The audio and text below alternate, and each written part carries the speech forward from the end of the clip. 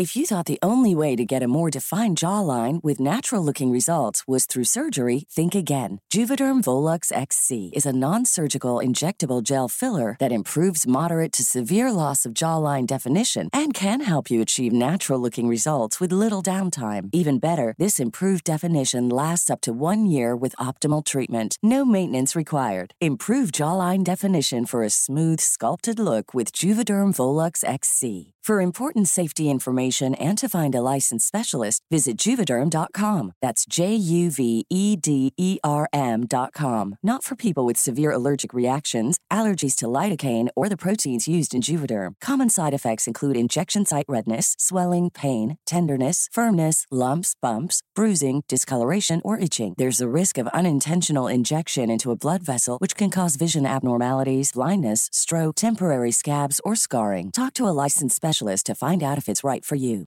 Botox Cosmetic, out of botulinum toxin A, FDA approved for over 20 years. So, talk to your specialist to see if Botox Cosmetic is right for you.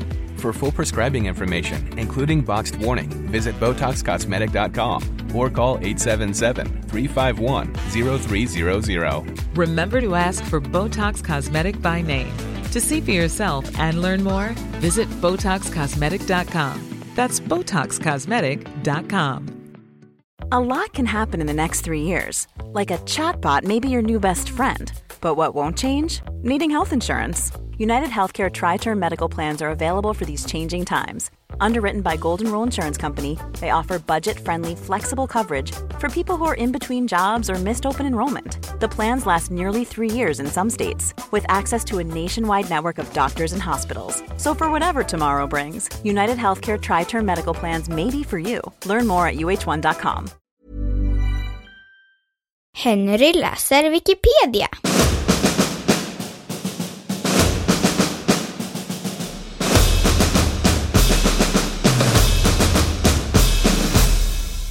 Konspirationsteorier om månlandningarna.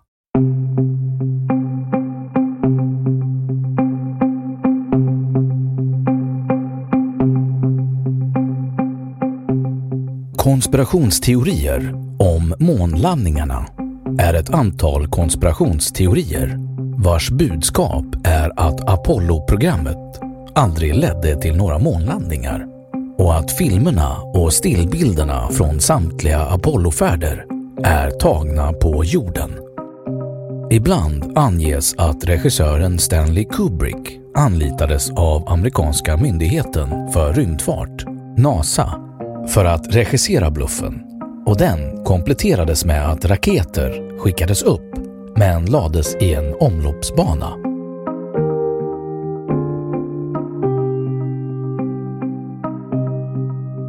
Syfte.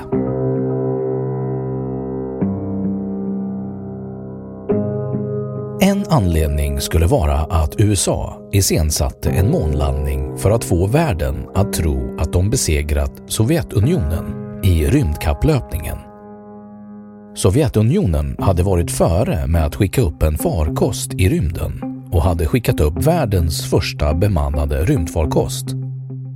När den amerikanske presidenten John F. Kennedy satte upp målet att USA skulle bli först att göra en bemannad flygning till månen, kunde inte NASA tillåtas ett misslyckande. Och tillsammans med Hollywood och massmedia iscensattes ett lyckat genomförande av projektet.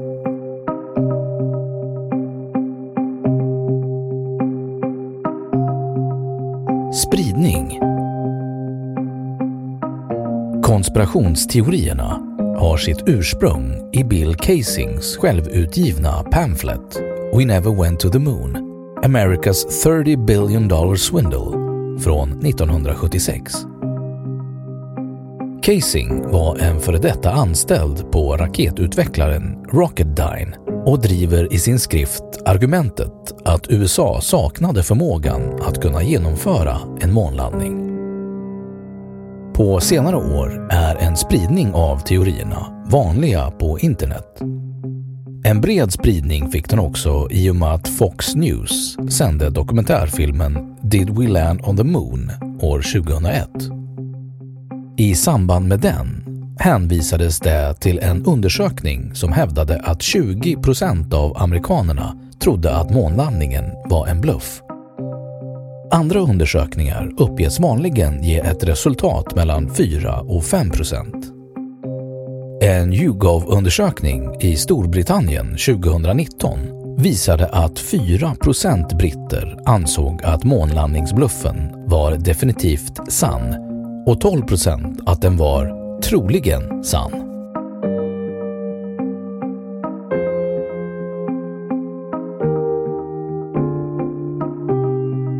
Argument. Det här avsnittet behöver källhänvisningar för att kunna verifieras. 1. På de filmer som visar månlandningen kan man till exempel se att flaggan som sätts upp svajar.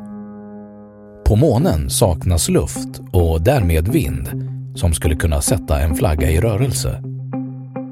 Detta kan dock förklaras just genom att flaggan hålls upp av en metallpinne som ligger i flaggans överkant. Så länge pinnen hålls upp kommer flaggan att fortsätta stå rakt ut från stången. Att flaggan vajar kan förklaras med att den nyss är uppsatt. Den sattes då i gungning och eftersom det inte finns någon luft på månen bromsas inte dessa svängningar upp på samma sätt som de gör på jorden.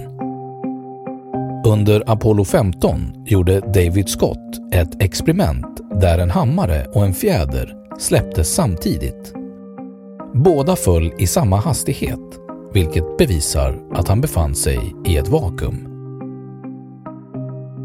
2. Ljuset lär också vara felaktigt enligt vissa. Precis som på jorden kan det även på månen uppstå både konvergerande och divergerande skuggor. Dessutom ska man komma ihåg att jorden utgör en mycket kraftig ljuskälla på månen, så det finns med andra ord 2 ljuskällor att ta hänsyn till. Även månytan är belyst och kommer i sin tur att återkasta ljus på föremål. 3. En annan vanlig optiskt relaterad misstanke är den om hur stjärnor inte syns i fotografierna från månen, trots att månen saknar atmosfär. Detta kan dock förklaras med att solen skiner i fotografierna, där detta fenomen är tydligt, och kamerorna var därför justerade för exponering i dagsljus. Samma fenomen kan ses även på jorden en stjärnklar natt, där något väldigt ljusstarkt fotograferas. 4. Misstankar finns också om att den lite studsiga gången som märks på filmerna enbart skulle vara att filmerna körs på lägre hastighet. Om filmerna körs på högre hastighet ser det enbart ut som om de springer med tung utrustning, vilket enligt många skulle kunna vara en förklaring på detta.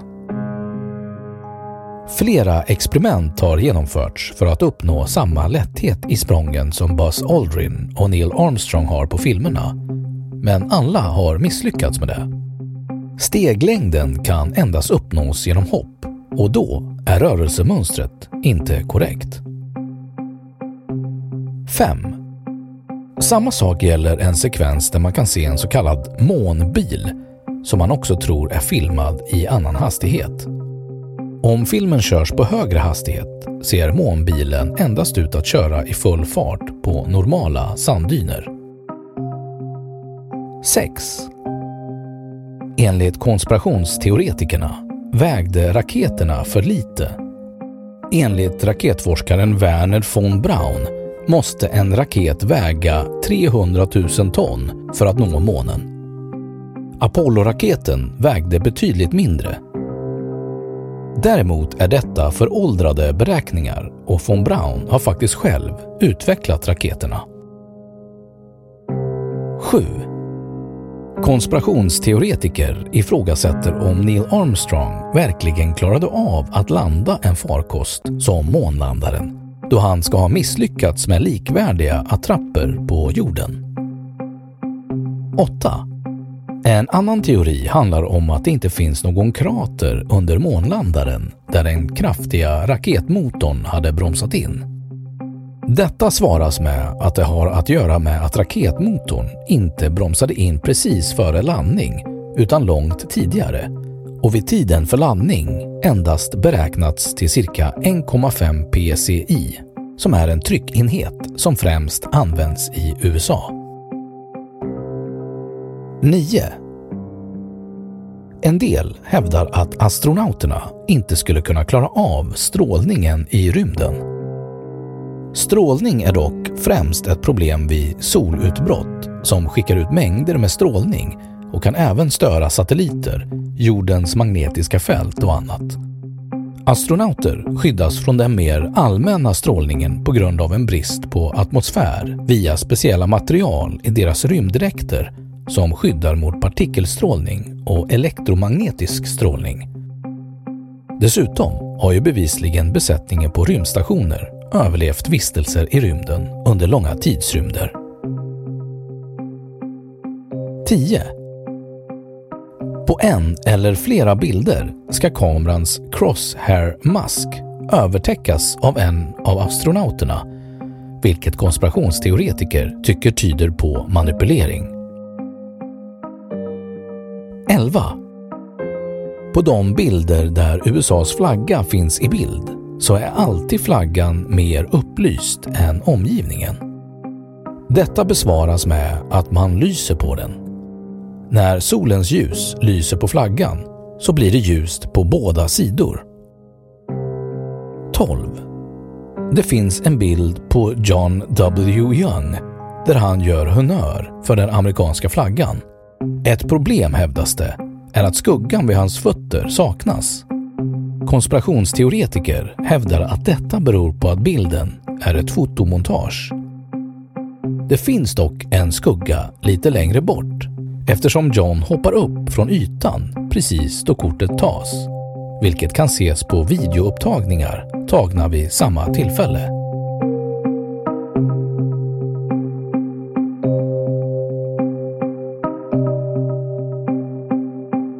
Motargument. NASA. I juni 1977 utfärdade NASA ett faktablad som svar på ryktena om att månlandningarna i Apollo-programmet varit en bluff. Faktabladet var klart avfärdande och menade att hela idén om en bluff var löjeväckande och bizarr. NASA hänvisade till stenar och måndamm som samlats på månen som tydliga bevis och att dessa månprover inte kan ha formats under de förhållanden som råder på jorden. NASA konstaterade vidare att hela Apollo-programmet följdes noga av nyhetsmedia från start till landning.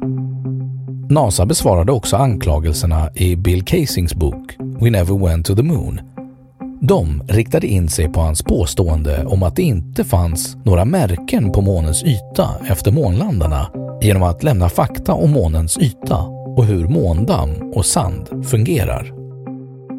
Faktabladet publicerades än en gång den 14 februari 2001, dagen innan tv-kanalen Fox sände programmet Conspiracy Theory, Did We Land on the Moon?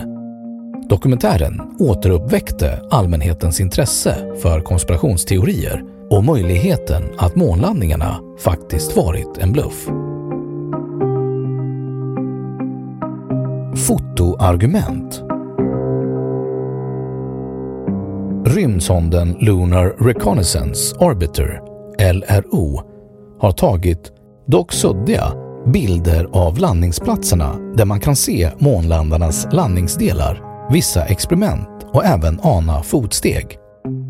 Även till exempel Japan har skickat upp sonder som tagit foton av landningsplatser, fotsteg och andra efterlämningar. Omkring 400 000 NASA- och kontraktsanställda var inblandade i arbetet som möjliggjorde månlandningen. Ett motargument är att det är högst osannolikt att en bluff skulle kunna hemlighållas av så många personer i flera decennier utan att någon försagt sig eller trätt fram. Apollo 11s position och kommunikation kunde också följas av utomstående, Det är osannolikt att Sovjet, som tävlade med USA om att hinna först till månen, inte skulle ha upptäckt att månlandningen var en bluff och avstått från att avslöja detta för världen.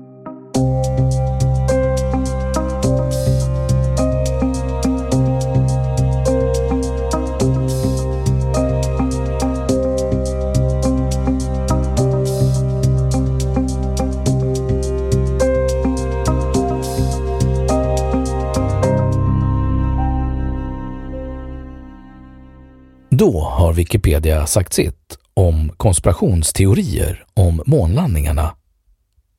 Och nu källhänvisning.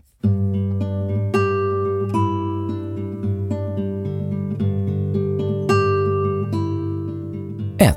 Frisk, Sara. Vi har varit på månen. Därför har konspirationsteoretikerna fel. SVT Nyheter. Läst 11 februari 2021.